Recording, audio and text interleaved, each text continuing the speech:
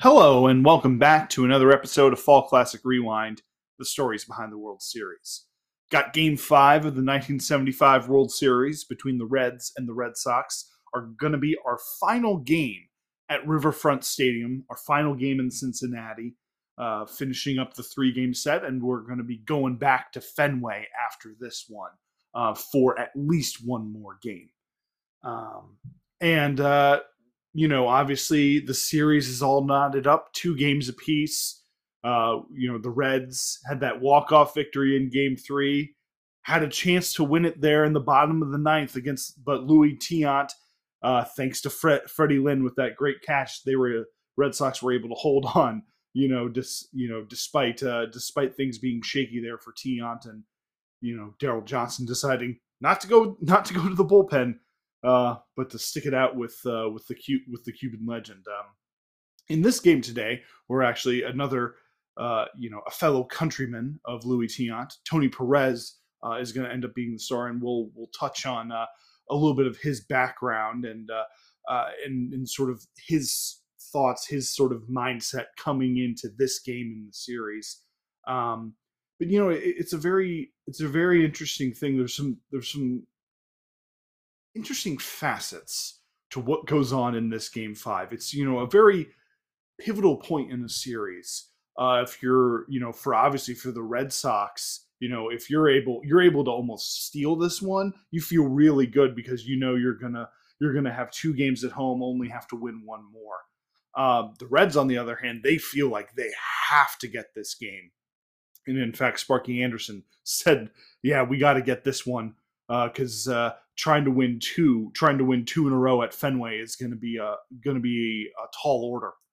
And especially, and one of the kind of significant factors here is, interestingly enough, it's actually not going to be Bill Lee starting this game, as was sort of predicted at the end there. The Red Sox, Daryl Johnson, is going to go to Reggie Cleveland, who ended up actually pitching in relief pretty well in Game 3. I'll get into some of the thinking behind that decision, and I think the main thing was hoping, hey, Game 6 and 7 back at Fenway, Bill Lee, Louis Tiant for Game 7.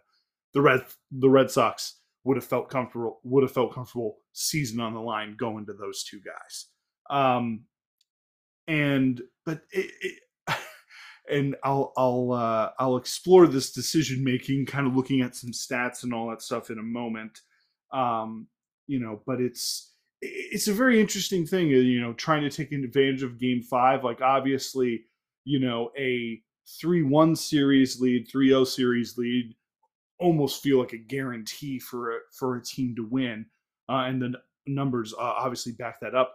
3-2 series lead, not always as influential, especially when a team gets 2 more games at home. But we'll explore sort of the background of some of the stars of this game and some of the thinking from the manager's perspective after a word from our sponsor. The following is a public service announcement. You've all heard the Trident Gum slogan. 4 out of 5 dentists surveyed recommend sugarless gum for their patients who chew gum.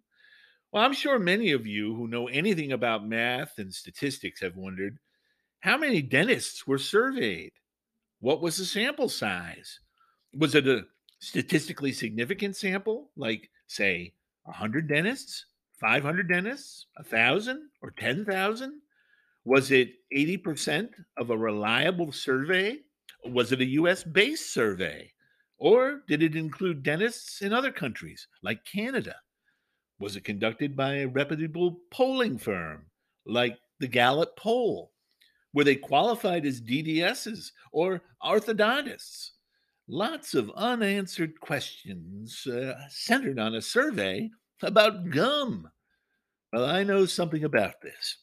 I am a dentist, a licensed DDS, and in 1962, I was attending the annual meeting of the American Dental Association, and I happened to be on a panel with 4 other colleagues talking about the latest developments in the removal of plaque from enamel, Well, during the session, we were posed a question from the audience by a lovely young lady who said she represented a company called the American Chicle Company. And she asked the panel, including myself and my four smitten dental colleagues, whether we would recommend sugarless gum for our patients who chew gum. I was somewhat surprised that I stood alone among my colleagues in saying no, I would not recommend sugarless gum. I felt that the science behind new sugarless products, such as saccharin, was too underdeveloped to reach any such conclusions. Well, my colleagues disagreed. I didn't think much of it at the time, but then, lo and behold, the makers of Trident Gum promoted the slogan about the 4 out of 5 dentists. I was the fifth dentist. So, you see, folks, this wasn't a reliable national or statistically significant survey of dentists. It was a panel of 5 dentists at a convention in Miami in 1962. I would know because I was one of them. Dr. Dennis Wrigley, DDS from Chicago, Illinois, and I chew double mint gum. A double fresh feeling making you realize double mint's the one for you. Double fresh, double smooth, double delicious to chew. Double pleasure's waiting for you. Double mint gum. Double pleasure's waiting for you. Double mint gum. A double pleasure is waiting for you. If you'll remember back to game 3, Sparky Anderson ended up shifting things at the top of his lineup, moving Ken Griffey to the number 2 hole, bumping Joe Morgan down to 3, and actually holding Tony Perez at 4 and moving Johnny Bench down to 5. Now, part of the reason they moved guys around, Johnny Bench was dealing with a shoulder injury for a lot of the year. I think he had ended up having a cortisone shot. So he was not always feeling great day to day. And he had kind of struggled in the postseason up until that point. He struggled in the division in the championship series. And even with that opposite field double and a couple of hits, they felt they wanted to move him down. And then, of course, game 3, he ends up hitting a 2-run homer. Now, heading into game 5, Sparky Anderson decided to switch things up again, flip-flopping Perez and Bench, moving Bench to the 4 to the cleanup spot and moving Perez down to 5. Part of the main reason for that is Tony Perez, who had a great championship series, hit .417, had a home run, 4 RBIs in 3 games, but he started off the World Series 0 for 15. 0 for 15 with 7 strikeouts through the first 4 games. Really, really struggling at the plate. I think he had only maybe had a walk and reaching on a couple of fielder choices. And they felt like they needed a little bit more offense, and they needed to score some more runs. And guys will do that. Managers will do that to move a guy down the order, take a little pressure off of them, kind of ease things up. And I mean, I don't know necessarily the logic, because there are some guys who are like, "Hey, this is my guy. He's been my guy the whole time, and I'm gonna stick with him, ride it out with him." But Sparky Anderson was not afraid to sort of switch things up with the lineup a little bit. I mean, he kept the main core of it intact, but would kind of move the pieces around as he felt necessary. And so yeah, so that's very interesting for Tony Perez, who's he's sort of, along with Pete Rose, sort of the elder statesman of the Reds, one of the most respected guys across the league, a Latin Cuban star. He was looked up to from the likes of Dave Concepcion and Cesar Geronimo as this sort of shining example of what a Latin star was supposed to be. And then was also revered by all, because he was, obviously on the team, he was kind of known as a little bit of as an agitator in a friendly way. One of those guys who really kind of helped, was a great clubhouse guy, and then also a star on the field. And but he was beloved throughout the game. People loved Tony Perez, a very warm, friendly, fun-loving guy, and who was really seen as the heart and soul of the Reds, along with Pete Rose. Not necessarily seen as I think earlier so late '60s, early '70s, along with Bench, probably seen as their best player. He's a bit older now, but he's got an incredible background, like Louis Tiant, like earlier when I covered Mike Cuellar, from Cuba, working on sugar fields, and then signed on with the Havana Sugar Kings. That's sort of like Mike Cuellar, and then had to deal with obviously the challenge of restrictions being placed on Cuba, being separated from his family. In fact, I think between 1963 and 1972, he actually didn't go home to see his family, didn't make trips to go see his family. So that's one of the things that's not necessarily always appreciated by these guys who have tremendous careers, have obviously you have to deal with the adversity of being a professional athlete. How tough that job is. To stick it out, play 162 games against the best in the world, but then at the same time also being cut off from your family due to political divisions, not through obviously there are other hardships that might prevent you from seeing your family.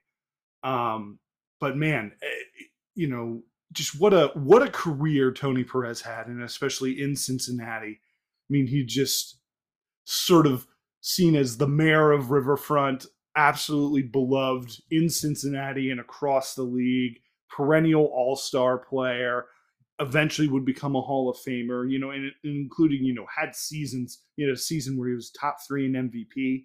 This was in 1970. He had 40 home runs and 129 RBIs. And the year before that, 37 home runs and 122 RBIs. Consistent, middle of the order. Benefited from obviously having the likes of Pete Rose, Joe Morgan, Johnny Bench, and Ken Griffey hitting in front of him. But he made sure to bring them all in. Kind of the epitome of what you would think of as a cleanup hitter back then. And actually, early on in his career, he was actually a third baseman. Tony Perez, the guy that we know, is a very big guy, big and boisterous. He was actually growing up, he had the nickname Flacco, as in skinny, because he was a very kind of wiry, sort of shortstop and third baseman. But then sort of early on in his minor league career, he put on a lot of weight, put on a lot of strength, kind of switched between third base and first base, but played third base a lot of years with the Reds because there was a young prospect, Lee May, who came up in 1967 and was definitely, he was seen as a first baseman. Tony Perez moved over to third, didn't do the greatest defensively over there, but was passable.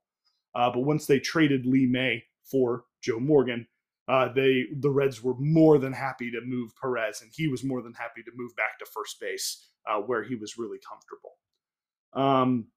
And we're going to see, despite, and this is just the thing about baseball, what's so great about the game of baseball is, there's no clock. There's all, you gotta finish at bats. You gotta finish series. You gotta finish games, and as long as you keep getting that next opportunity, you keep putting the work in, you're going to have a chance to come through for your team. And we're going to see Tony Perez do that. I mean, many people, you start off a series 0 for 15, you're striking out a lot. You haven't come through in big moments. That might shake some players. Was going to shake Tony Perez. Unfortunately for Tony Perez, after obviously played in the 1976 season where the Reds won the World Series, he actually ended up getting traded to the Expos, which obviously seen as a kind of smart business move, get an opportunity for other Reds players to come in, because Tony Perez at this point was entering his late 30s, but it was sort of a punch to the gut in a way, I think, to the fan base, because you have this guy who is sort of seen as synonymous with the Big Red Machine getting traded away. And that was also, the Big Red Machine was sort of reaching its end. towards the late 70s. He would come back to Cincinnati after stops in Boston and Philadelphia. Um, but it's just he seems like the type of player who you would think, oh, well, he played with the Reds his entire career, and you would have thought that for Pete Rose as well. But those guys ended up going elsewhere, sort of in the swan songs of their career. Yeah, and I talked about now getting into the game. I talked about sort of the adjustments that go in. One of the things that was interesting, kind of the pitching decisions. Sparky Anderson opted to go with Fred Norman in Game 4 instead of bringing back Don Gullett, and that was kind of seen as a puzzling decision, especially because by moving Gullett back a day, that would, in theory, I say in theory because in theory would knock him out for Game 7 and only make him available in the bullpen. Weather might have a factor in when Games 6 and 7 get played. Just keep that in mind in terms of the days of rest. But I think that was also, in terms of Sparky Anderson's mind of he wasn't afraid to have a bullpen game because he trusted his bullpen. But also I think he felt for whatever reason he was going to be more confident in Gullett with an extra day of rest. And Don Gullett, man, what a start he had to his career. And obviously at this age, he's only 24. He came up as a 19-year-old in 1970, went 5-2 with a 2.43 ERA. With bursts on the scene, 71, 16-6 with a 2.65. That was really probably his best season. Was really, excellent again in 73, 74, winning 18 games and 17 games respectively. He had a shoulder injury this year, limiting him to only 22 starts. But in those starts, he went 15-4 with a 2.42 ERA. Probably the best that he pitched in his career, and was really kind of ascended as one of the best left-handed starters in baseball. And here we're going to hear our broadcasters talk a little bit about Don Gullett. And then we're gonna get into the ball game. Can we talk with Frank Malzone, who was following this ball club the latter part of the year? He watched Don Gullett along with Eddie Casco, another one of the super scouts. You mentioned Ray Shaw, who followed Cincinnati, or rather the Red Sox. He told us that some games that he charted, Gullett, he threw 9 of 10 fastballs. A couple of games he threw up to 8 forkballs, which moves down and away sometimes to right-handed hitters. Hard curveball. He doesn't throw too many off-speed pitches, so they'll be geared for the fastball. And the Red Sox are a pretty good fastball hitting club. But he has an amazing fastball when he's right.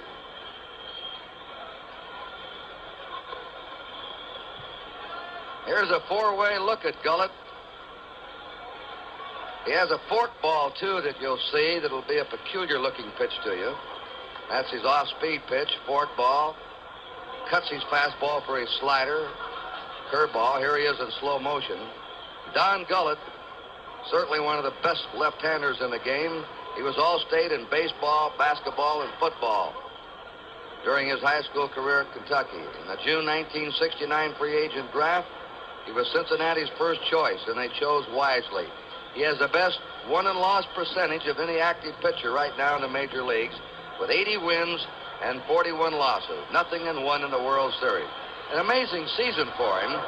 He was out 2 months with a broken thumb and still wound up with 15 wins. The Red players think, Marty Brenneman, that he would have been maybe a 25-game winner had he pitched all the way. Now, Don Gullett is one of those great what-ifs. Sort of the, if not for injuries, what could his career have been? As I mentioned, he was still a really young pitcher. Only I think 24, 25 at the time of this, had come up as a 19-year-old. He would go on, the following season to go 11-3, would actually end up signing with the Yankees, going 14-4 with them, leading them to a World Series championship in 1977. But then his career was done at the age of 27 due to injuries. He finished his career with a 109-50 career record with a low 3.3s ERA. I mean, we're talking about a guy who, if you extend that out, you give him 10 more years of even just moderate health. I mean, just what could he have done?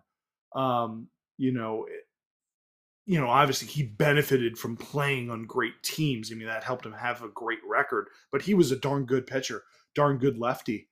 And we're going to see him, get to work here against the Red Sox. Ends up striking out the first bat. No, sorry, not striking him out. He gets Juan Beniquez to roll out to second base. But then the pressure's put on him, kind of like in game one, early pressure on him. Denny Doyle, kind of bounces one down the right field line with the artificial turf, gets into the corner. And then Denny Doyle ends up on third base. And so immediately from the outset of this game, we've got pressure right on for the Reds. And with Yaz coming up to the plate, who's already come up with clutch hits, clutch RBIs, and has really kind of shown his mettle here in the World Series. And he's going to look to get Denny Doyle in. Well, the expression you just saw on Yastrzemski's face told you what he thought about the pitch. He thought it was inside and high. Johnny jerked the ball in just a little. That's going to be deep enough to get the run in. Griffey makes a play, and here's Doyle tagging and coming on in with the first run of the game. The Red Sox go out in front here in the first inning. Carl Yastrzemski picking up his third World Series RBI as Denny Doyle gets a glad hand as he heads back to the Red Sox dugout. A good start for the Red Sox, manufacturing a run there, getting a nice fly ball from Carl Yastrzemski. But all in all, for Don Gullett, although giving up the run, not really too much of hard contact here in the first inning. Weak ground out to second. It's a bouncing ball, well placed, that happens to go down in the corner on artificial turf. With a pretty easy fly out, and then he just absolutely overpowers Carlton Fisk in the next at bat. Striking him out. Gullett had a good, hard fastball as the lefty, and as you mentioned, had the fork ball, breaking ball. Had a lot of pitches to turn to, and when he was at his best, he was really, really dominant. And we're going to see that actually play out the rest of this game of, despite him giving up a run, kind of when you're looking at the stuff he was bringing, oh yeah, Gullett had his good stuff. Game one was a little bit of as I mentioned, it was a slog for him. He really struggled with command. His fastball wasn't as sharp. He was able to get out of a lot of jams, and able to find things, but he was sort of searching. From the outset of this game, it looked like Gullett had it. That's one thing I'll mention of even, you think, oh, you give up a run in the first inning, but sort of the takeaway, and I think probably Bench was probably reminding him like, hey, you got the good stuff today. Don't worry about it. We're going to come back and get it for you. Obviously, now we're going to go to the bottom of the first inning. And, the first thing to mention, again, is it's kind of an odd decision to go with Reggie Cleveland. Just on the surface, Bill Lee had better numbers over the full season. Obviously Cleveland had come out of the bullpen earlier in this series. And Bill Lee had that masterful performance in game two, really, really kept the Reds at bay. And kind of you would maybe expect, hey, Tiant was able to shut him down. Who says Bill Lee can't do it again? But there were some underlying things here.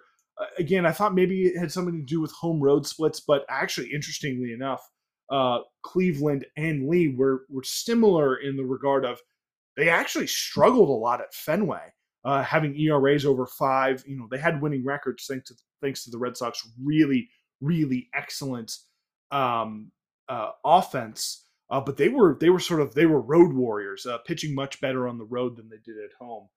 Cleveland was 6-3 with a 3.71 on the road, as opposed to 7-6 with a 5.03 at home. The big difference for Cleveland was at Fenway.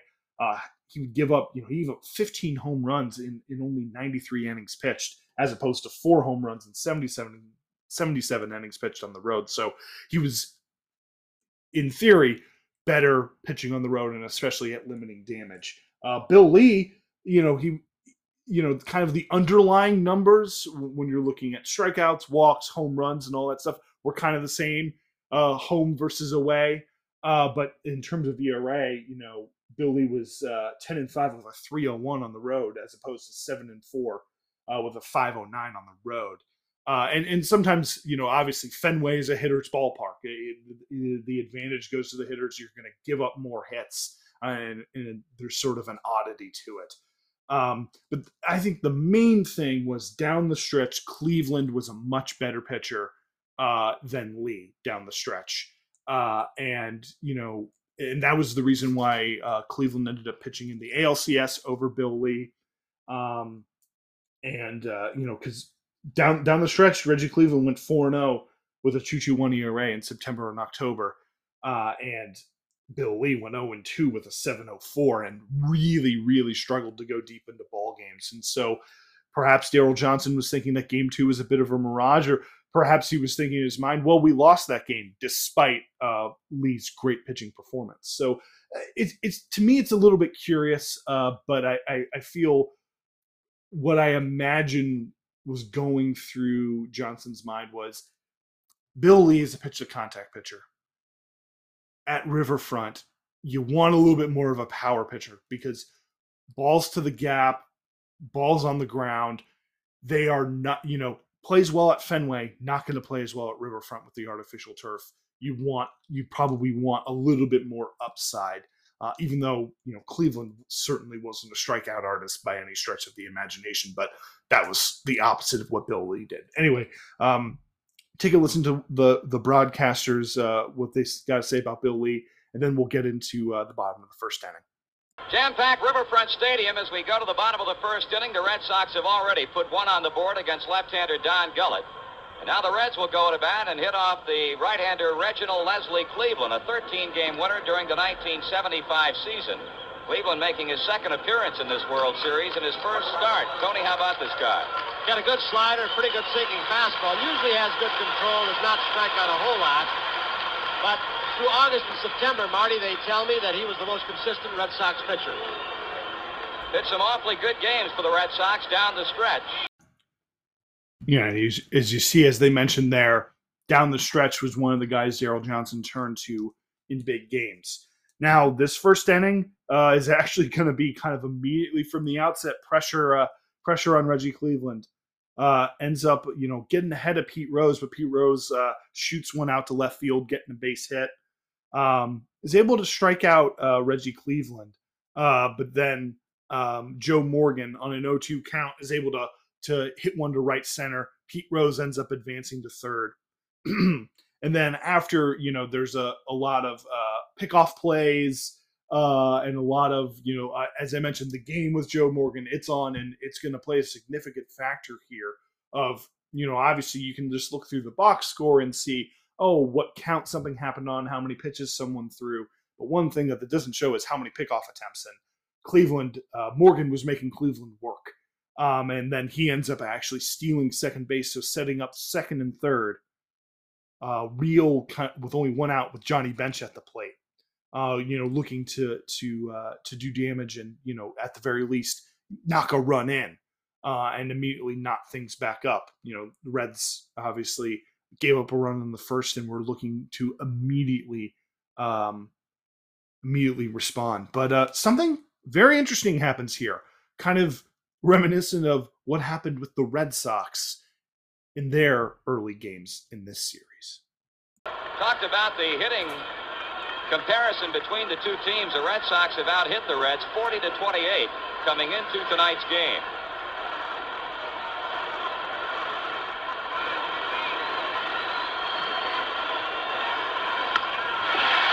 Ball quickly in. Benitez, he makes the catch. Rose's bag. He's coming to the plate, and he's going to be out of there. Whoa. Juan Benitez catching the line drive to left off the bat of Bench. The Reds are out in the first inning. We saw Benitez yesterday down the left field line, shy away from the ball that makes not only a great catch, but look at the throw to get Pete Rose. Right on the money off the artificial surface where you get the true hop and a good tag by Fest. Benitez, of course, is not as good as left as Rick Miller or Carl Yastrzemski, but on this play, a perfect strike. He charged the ball right there, and Fisk has the tag waiting for Pete Rose sliding in. Big first inning play for Boston. That ends the inning. At the end of one, it's the Red Sox 1, the Cincinnati Reds 0. what a play by Juan Beniquez. And one thing they don't mention is pretty much any time Beniquez was going after a fly ball, his hat would fly off. He had sort of a big afro, and his hat could not stay on no matter where he was going in the outfield. It's just one of the things I noticed watching these games. So that's a really nice play. You hear the breakdown from Kurt Gowdy, who's back for Game 5. Garagiola will be back for Game 6, and we won't have Brenneman. I can't remember if it's Ned Martin or if it's going to be Dick Stockton for Game 6. But when we cover that game, I'll have the broadcasters for you. But yeah, so that's kind of a missed opportunity there for the Reds. It was kind of a weak fly ball. It was a sort of a gutsy call from Pete Rose to try to go for it. But again, like trying to read into what guys are thinking kind of early on. They were sort of getting to Cleveland. They were getting some good looks, getting some good hits, and feeling, hey, we can be aggressive here because we're probably going to get a chance to add on more runs on this guy. Though what actually happened in the early innings was kind of not a lot. Both pitchers through the first 3 innings were really, really dominant. Both of them getting strikeouts, getting weak contact. That's actually going to get us all the way to the bottom of the 4th inning. Because, both pitchers, and this is kind of reminiscent, I think, of the first 2 games in this series, the first couple of games in this series where both teams, where the pitching was really strong early and then the offenses decided to show up. I mean, obviously the Red Sox were able to score a run in the first inning, but as I mentioned, wasn't great contact. It was kind of a well-placed ball and ended up scoring a run, but otherwise early on, Gullett was dominant. And in fact, didn't allow a base runner. He wouldn't allow a base runner for quite some time in this game. But that's going to bring us now to the bottom of the 4th inning. And so obviously we've got Joe Morgan in the 3-hole leading off. He's gonna, work it to a 2-2 count, foul off some pitches, and then sort of pop out to right field. So now we've got Johnny Bench and Tony Perez coming up. And I'm actually going to play Johnny Bench's at bat here because he's able to make some good contact. And, these 2 plays kind of go right into one another, but there's also some interesting commentary going on. But take a listen to what happens to Reggie Cleveland the second time facing the middle of the Reds order.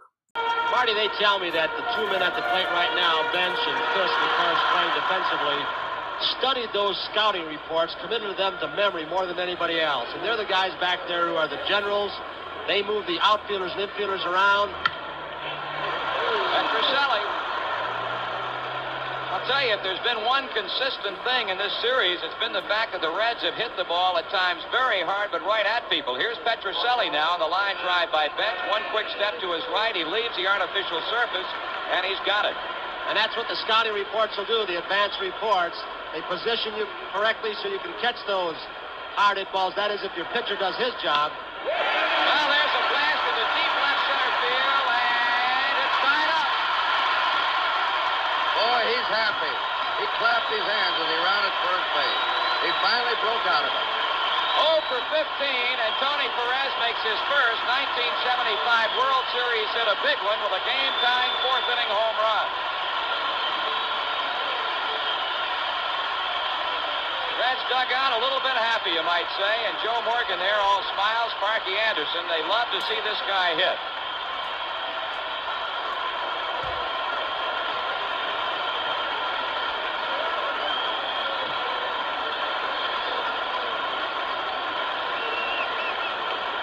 George Foster waiting for things to quiet down a bit. The Reds have now reached Cleveland for 3 hits, and that home run tied it up at a run apiece. Finally, a breakthrough for Tony Perez. You can see real joy for him rounding the bases and the crowd going wild. And because obviously they've been wanting him to come through this whole time, and is able to knock the game up there. I mean, just a hanger that he absolutely crushes. And as I mentioned, kind of early on, there was a bit of hard contact given up by Cleveland. Even despite the fact that he hadn't given up a run to this point, the Reds were seeing him pretty well. Whereas Gullett, well, Red Sox weren't really doing much against him, and that would continue for a while. But again, just what a moment for Tony Perez, and as we're going to see, his day was not done. But we're Cleveland's able to get George Foster to pop out. Then we move on to the fifth inning. Just pretty easy going for Lynn. There is able to for Gullett's able to strike out Freddie Lynn. Is able to get Petrocelli to sort of fly out weakly to center. Dewey Evans puts a charge in the ball to right center, but actually to left center, but Geronimo's right there. And then bottom of the fifth, Cleveland starts out pretty well for him. Gets a ground out to third, gets a ground out to second against the bottom of the order, and now has got the pitcher coming up, Don Gullett. Gets ahead of him 0-2, and leaves a fastball right there. And Gullett singles, hits a line drive up the middle, gets a base hit. Gullett, I didn't mention this, but was a multi-sport athlete in high school. Was a great football player and basketball player, and so being still very young, he was a pretty well regarded hitting pitcher. He actually hit from the right side despite throwing left-handed. And that would bring up Pete Rose, the other guy who was the heart and soul of the Reds. And, well, he would get a chance to do something pretty special. Rose is, he's always talking to somebody, the umpires, the opposition. Somebody asked Sparky Anderson, do you resent that? He always seems to have his nose in something. Said, no, he's like me, he's nervous. Said he can't sit still in the hotel lobby. He's got to get up and move around. 2 down, Gullett to first. Game tied 1-1, last of the fifth. Rose trying to hit that hanging curveball. Got off the elevator yesterday after the ball game on the ground floor level, and all of a sudden the riders got off, and some kid came sliding right into the elevator door. Guess who it was, Marty? Pete Rose Jr. That's right. Googie. It's his nickname. You got more pep than the old man? He sure does. 1 strike. There's a drive. That's a tough chance for the fair, and it is a fair ball in the corner. Gullett is being waved on, and he's in the score. Rose holds it second. Rose doubled to the left field corner.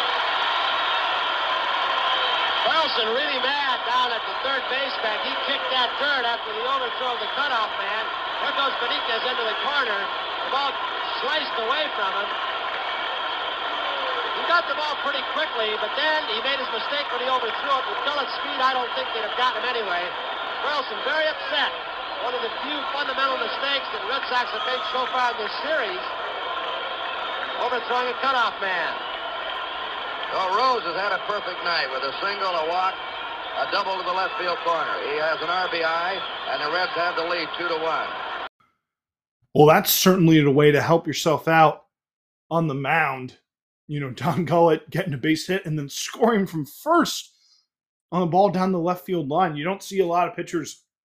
I mean, Louis Tiant would try to tear around the bags, but was not very fast. And I think most times pitchers, are definitely station to station guys. But Gullett, being the athlete he was, took advantage of that opportunity and scored with ease. Obviously there you see it's a tough play for Benitez. I mean, those balls that are just kind of high fly balls, there's no way he's going to have a chance to catch it. You just hope it goes foul. Ended up bouncing in a nice position, and he made a great throw earlier in the game, but lets this one sort of fade kind of down the foul line. And there it is. The Reds are up 2-1, and with the way Gullett's pitching, the Red Sox are going to have to find some offense. And kind of curious decision. I mean, Ken Griffey ends up popping out here, and but kind of, I think it was a curious decision. Okay, at this point you're down 2-1. We get to the top of the 6th inning here, and after Burleson flies out to right, Johnson doesn't take Cleveland out of the ball game. 5 innings, 2 runs. I know, again, Johnson, he was someone who was a little averse of going to his bullpen. But I think, hey, you need offense. At the very least, you need offense here. But he leaves Cleveland in. Cleveland ends up striking out. And then actually Juan Beniquez ends up getting a walk. He's actually the first base runner that we've had since that Doyle triple. I think, it was almost, in fact, it was 15 consecutive batters, basically 5 straight innings of perfect ball there from Don Gullett. But then Denny Doyle needs, with playing the line a little bit more, it grounds out to Tony Perez. And that's going to lead us to the bottom of the 6th. And this is where I really think is mismanaging from Daryl Johnson, and a real, again, this sequence here, it's the ball game, and it might even be the series.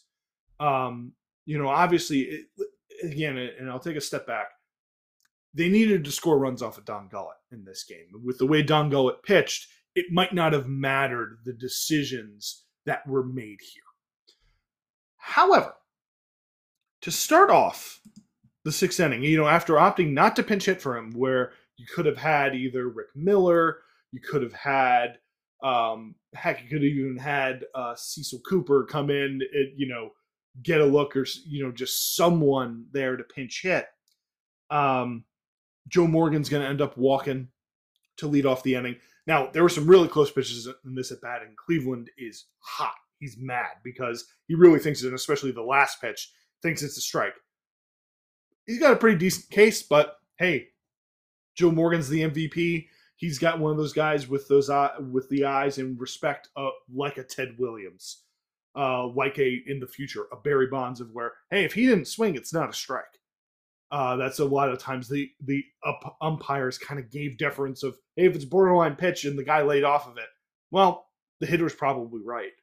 But then again, the game is on, and this is where I count over in this at bat. I think there are at least a dozen throwovers in this at bat. It's incredible. I think he throws over 7 times in a row, and I don't know if he gets close to catching him once. And it's just one of those things that's like, oh, what are you doing? What are you doing? And then, you throw over that much, and then what ends up happening is he gives up a base hit, through the right side. And because Denny Doyle's trying to get over to cover second base, and then gives up a hit through the right side. And Dewey Evans comes up gunning, ends up actually, the ball skids past third base, or actually, I think it actually hits Morgan, and that allows Johnny Bench to go to second base. So now we've got second and third, nobody out. Tony Perez, who had just hit a home run, coming up. Daryl Johnson goes out to the mound. He's got the bullpen warming. He's got Willoughby and Murray warming. And for some reason that I cannot comprehend, he leaves Cleveland in. Cleveland, who's, already thrown as many pitches as he has had to work pretty hard to get to this point in this game, of having only given up 2 runs. And he just also threw a dozen pickoff throws, is a little rattled, is hot at the umpire. To me, at least try someone else. Jim Willoughby, the last time he pitched, he threw 3 shutout innings, ended up giving up a run, but that wasn't his fault.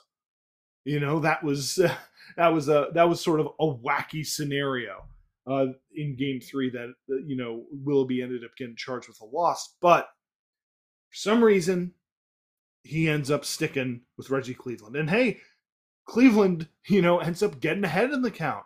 And in fact, there's a foul pop-up. Carlton Fisk goes diving into the camera well, almost comes up with a catch, and so it almost works out. But again, I think this is the decision of the ball game, and perhaps the decision of the series. Take a listen to what happens here with Tony Perez at the plate with 2 runners on. 1 ball, 2 strikes. Runners on second and third. Nobody out. Tony Perez. With that infield drawn in against him. He hits a blast in the deep left center. That's gone. Way back.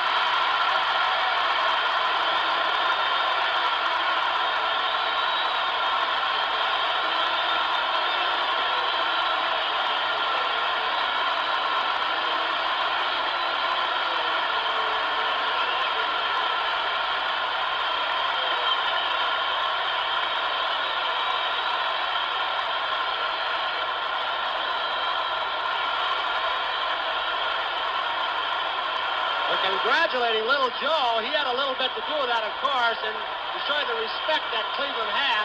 With Morgan on third, he was pitching from the stretch to Perez.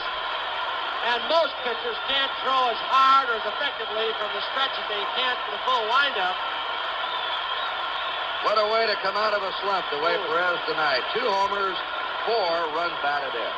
They have a break in the action here at Cincinnati. The score now, Cincinnati 5 and Boston 1.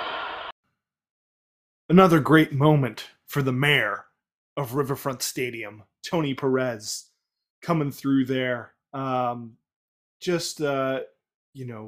Crowd's electric, and I mean that feels like, and as we'll come to see, that's the ball game there pretty much. This late, home run like that, it's now a 5-1 ball game, and again, that's the reason why it's kind of mind-boggling to me that Johnson left Cleveland out there at that point, and especially when he had just pitched 2 days before. You had Willoughby and Murray warm. You had them ready to go, and you just didn't bring them in. It's a curious, in my mind, it's a curious decision. And I'm sure it's one that, Johnson got rewarded, for sticking with Tiant in Game 4, and it blew up in his face, leaving the guy too long in Game 5. That's baseball. Sometimes, it comes down to the guys executing. But again, all of the things I talked about where it just seemed like a foregone conclusion that Cleveland was going to give it up to Perez. I think it's almost inexcusable. I can understand after the walk that was close, but especially after the base hit by Bench, bring someone else in. Say, hey, we're going to try to keep it close. You kept us in it, but now you look at it, it's like, 5 innings, 5 runs. We've only scored 1. It's a tough look, and Willoughby comes in and he shuts it down. He does end up hitting Dave Concepcion. He gets a hit by pitch, but he retires 3 of the 4 batters in that inning. Then we're going to go to the top of the 7th here. I'm actually, like I said, Don Gullett has been dominant. He had that walk there in the 6th, had a stretch where he retired 15 straight batters, but he hasn't allowed a hit. I just think there's some interesting and some funny little commentary here with Carlton Fisk up at the plate that really just kind of shows, hey, the Reds, this is the first game it really feels like the Reds showed up today. Gullett is just overpowering tonight. They're not getting around. They're popping him up. He's got a good curveball going now, too. That's what that was to Fisk, a hard curve. Reds think he's the best left-hander in baseball. The way he looks tonight, I wouldn't argue. Kurt, you talk about Don Gullett. The Red Sox are seeing the real Don Gullett, and they're also seeing the real Big Red Machine for maybe the first time. The 2-2 delivery. Fisk drives it into deep left. Foster backs up and takes it. Line drive by Fisk to Foster and left.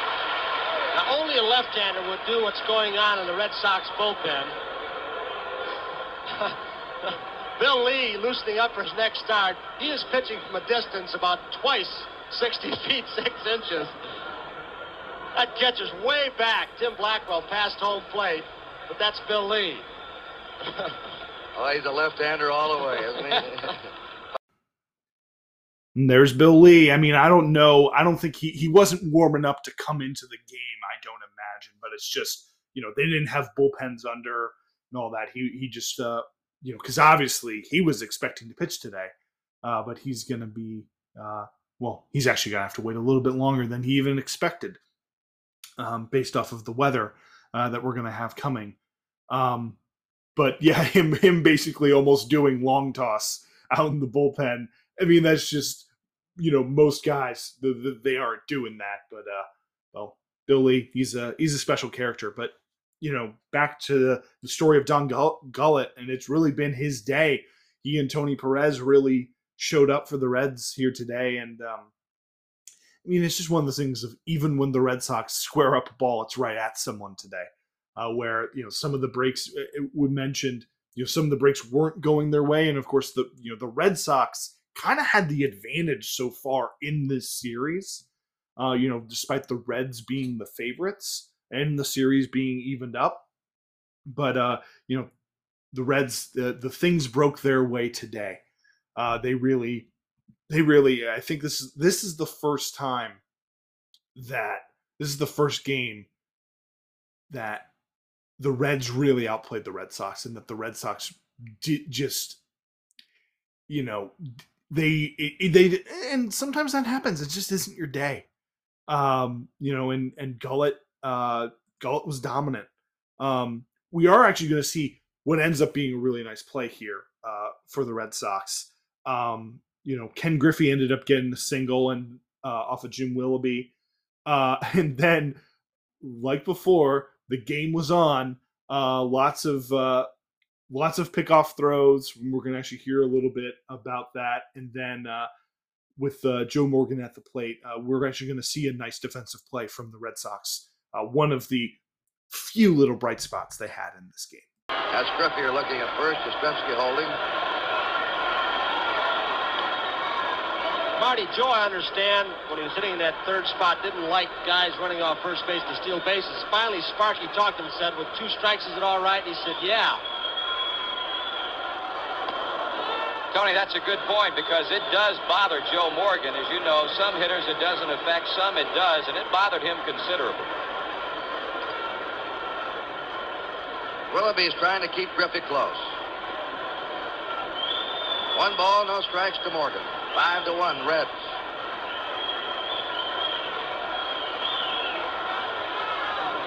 There goes Griffey. That's drive. Great stab by Burleson. A little flip to first with a double play. What a catch. He was going over to cover the bag on the steal attempt. Got in a little bit better position. You could see the expression on Morgan's face. He said, oh, almost as if he could read what was going to happen. A great play by Burleson. So at the end of 7, it's still Cincinnati 5 and Boston 1. You can see why Joe Morgan maybe didn't want guys running, because sometimes it would end up like this, where a ball that should be a base hit ends up being a double play. Kind of interesting perspective from Morgan, who obviously, with great hitters behind him like Johnny Bench and Tony Perez or George Foster, he didn't really care about their feelings on him stealing, because he went. Now, of course, he was extremely efficient, and he would argue it put pressure on the hitters. And I think it was maybe more of an issue of whether it was Rose or Ken Griffey and saying, hey, you're not as efficient, so maybe don't mess me up. I'll move you to third base, or heck, I'll drive you in from first base, because I'll lace a double to the gap. But obviously, this is one of the few times in this game that something happens to break the Red Sox way and not in the Reds' favor. Good. Again, this is a game where it was pretty much dominance from Don Gullett. He ends up getting through the 8th inning. Does give up his first hit since the first inning, since Denny Doyle. Dewey Evans gets a single up the middle after Rico Petrocelli actually puts a charge in the ball to left center field, but Geronimo is able to run it down. Burleson flies out to center, and then Doug Griffin ends up pitch hitting and lines out weakly to second base. And then actually bottom of the eighth, nothing really exciting happens here. So obviously the Dick Pole was brought in, but it doesn't go well for him. He ends up walking Johnny Bench and Tony Perez, and then immediately gets replaced by Diego Segui, a veteran pitcher, who of course was the father of David Segui, but he was sort of at the end of his road. I mean, he had been a journeyman, had pitched with the Kansas City Athletics and the Oakland Athletics and the Seattle Pilots, and actually was in the Cardinals organization. I believe he was actually part of the trade in which Reggie Cleveland was brought over from the Cardinals. Not like Red Sox and Cardinals made some deals together. George Foster ends up flying out to right. Dewey Evans does his best to try to throw him out at third, but not enough there. And Concepcion hits another fly ball that's a bit too deep, and we get another run. So it ends up being a 6-1 ball game. Diego Segui does his job, gets 3 fly balls, but does allow a run to score. And so then that brings us to the top of the 9th inning. Don Gullett with a chance to get a complete game, 2-hitter, dominant performance, probably, apart from Tion's masterpiece in game 1, probably the best pitching performance we've seen so far in this series. And it looks like it's going to go that way. He gets Juan Benitez to strike out. It's a long count, 3-2 count, but gets him striking out swinging. Then gets Denny Doyle to roll over to second base. But there's that man again, Carl Yastrzemski, standing in his way. Gets a single to center, pokes it up the middle. And then Carlton Fisk gets a single to left, and now we've got a little bit of trouble. I mean, hey, it's still a 6-1 ball game, but the bullpen's now going. We've got Raleigh Eastwick warming up. We got McEnany down there.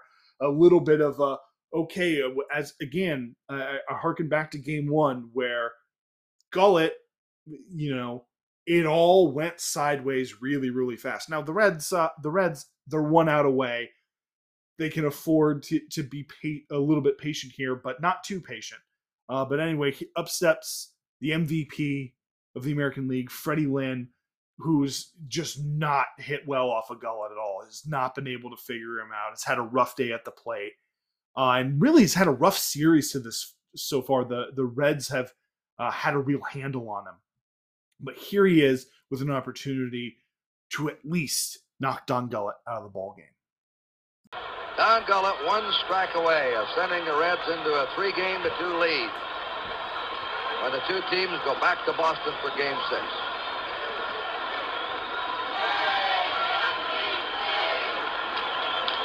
Two down.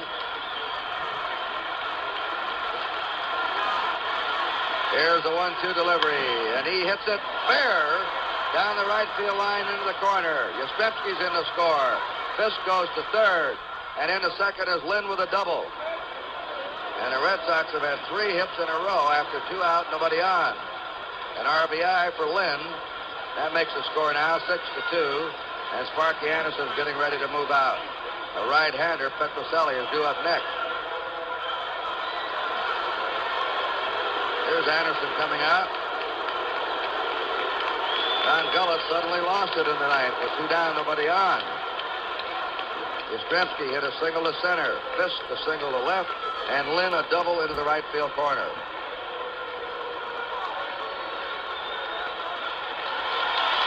Well, coming in now. What an ovation for Don Gullett.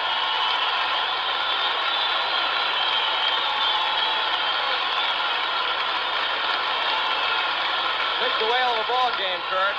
As you said, he lost it very, very quickly in the 9th inning. He struck out Benitez leading off on a good live fastball.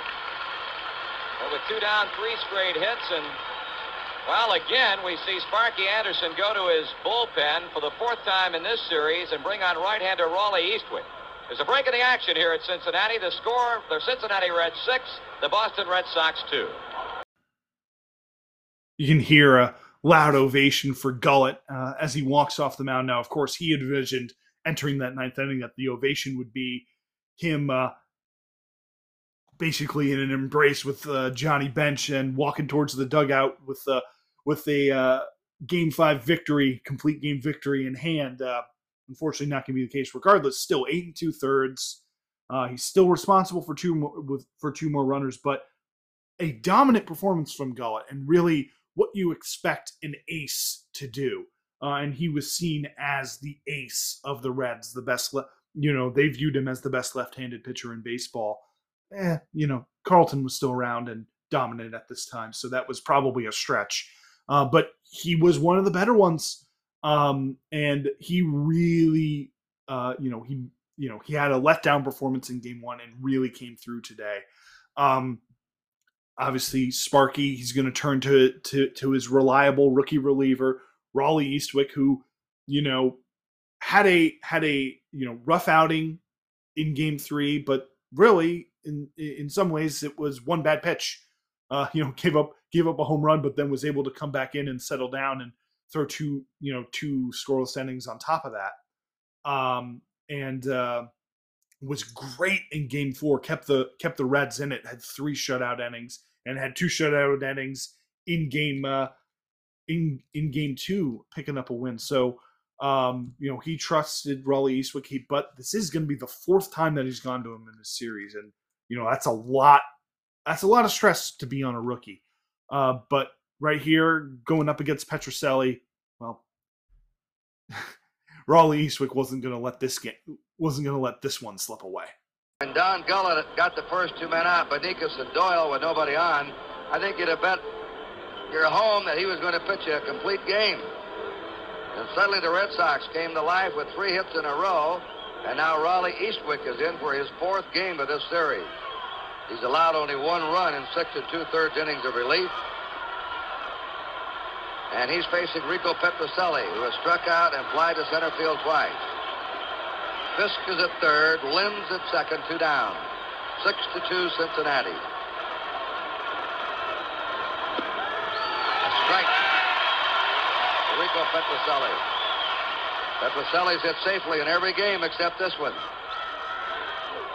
Burleson, who'd hit safely in every game, has been checked tonight. But Doyle continues his streak.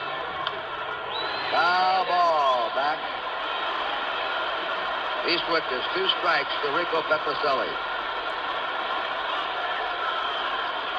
Not a very happy Red Sox dugout.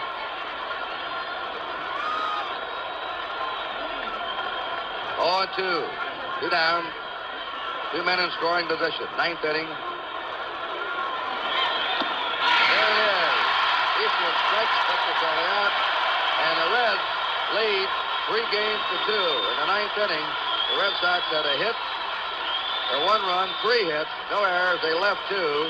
Don Gullett did the job for him tonight, aided by a big bat of Tony Perez, who slammed 2 homers and knocked in 4.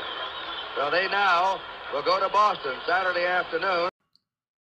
And there it is. Just absolutely overpowering stuff there from Eastwick. Petrocelli really didn't have a chance, and well, the Red Sox didn't really have much of a chance with Don Gullett the way he pitched today. Great victory for the Reds. Going to be up 3-2, heading back to Boston, heading back to Fenway. Feeling really confident, and a guy who had struggled throughout the series, Tony Perez. Well, hey, he has a day, 2 home runs, 4 runs driven in. Huge day at the plate. Pete Rose continues to set the table at the top. Just a great game from the Reds, and really the first time that you saw the Big Red Machine really in action. We heard the broadcasters mention that. And obviously Game 3, the Big Red Machine came through. But it was, it's very interesting. This was the first time that the pitching really held it down. The pitching did great in Game 2, obviously, behind Jack Billingham. Here we are heading to Game 6. It's going to be very interesting to see what happens. I know what happens, but Game 6 leading into Game 6, it's arguably the greatest baseball game of all time. One of the greatest World Series games ever. I think there's very strong competition in that regard. But I'm going to be incredibly excited to cover that one. But just a few more thoughts here to wrap up this Game 5. Game 5 it's obviously a pivotal when you're tied up in the series, getting that advantage. And like I said at the beginning, the Reds, they had to have this one. Because trying to go take 2 in a row at Fenway Park, not a lot of teams are able to do that. And so that's also, a thing of where you're thinking where the Red Sox are disappointed. They feel they should certainly be up in the series or maybe even want it by this point. But at the end of the day, okay, we didn't get swept at Riverfront Stadium. We took 1. We did our job. We just got to win. We got to win the next 2 at home. And that's, they felt confident at Fenway Park.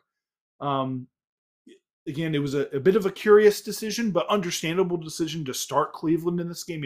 I think if you were going to be potentially holding him to start, well, maybe don't pitch him in relief earlier in the series. And certainly, hey, after he's already given up a home run and some other extra base hits and hard contact, yeah, maybe take him out. Don't let him face the guy who took him yard with multiple guys in scoring position. But hey, it's one of the things of managers of when your players fail to execute, it gets put on you. But when the players do their jobs, obviously the players are showered with praise and players are criticized. It's a tough job, but it's one of those things I think that Red Sox fans, Red Sox general management, they were things that were kept in mind as the Red Sox would have some struggles, and of course it's still there wasn't really talk about the curse of the Bambino too much. I mean, I think that really started in '86 in the Mets series, and obviously with the infamous play, or failure to make a play by Bill Buckner. Though of course that game, it's always those interesting things of this famous play, and it's like, well, where's all the hate for Schiraldi and Bob Stanley who couldn't set the Mets down, and there ends up being wild pitches that allowed the tying run to score, so that then the winning run scores. Anyway, the McNamara, who was the manager, ended up taking a lot of heat then too, and so I mean, again, Red Sox managers have to take a lot of heat. You can even win a World Series and then you can take a lot of heat and get fired from your job. So it's an interesting thing. Looking back at this series and looking ahead to what happens of like legacies get shaped. Obviously it's something of where we think about the big red machine coming through, but to this point in the 70s up until 1975, despite their regular season success, Big Red Machine was seen as a little bit of a disappointment. They were the favorites in pretty much every series they had been to this point, and they had lost those World Series. They had lost some championship series, including one against the Mets in '73. And there was concerns about their pitching. There was concerns about their depth. Were Rose and Perez getting too old? Was Joe Morgan the right guy? Was he that good? And I mean, this was the year they really put it all together and put out and were outstanding. And now here they were, just one win away from a World Series.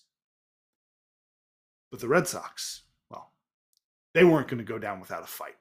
And we're going to see that in the excellent Game 6, which will be the next game we cover. Though, obviously, I do these about once a week in terms of recording, and that was almost the amount of time they had to wait because there was huge rains in Boston that ended up delaying the start of the game, and that's going to impact actually who ends up pitching in it. We'll of course cover all of that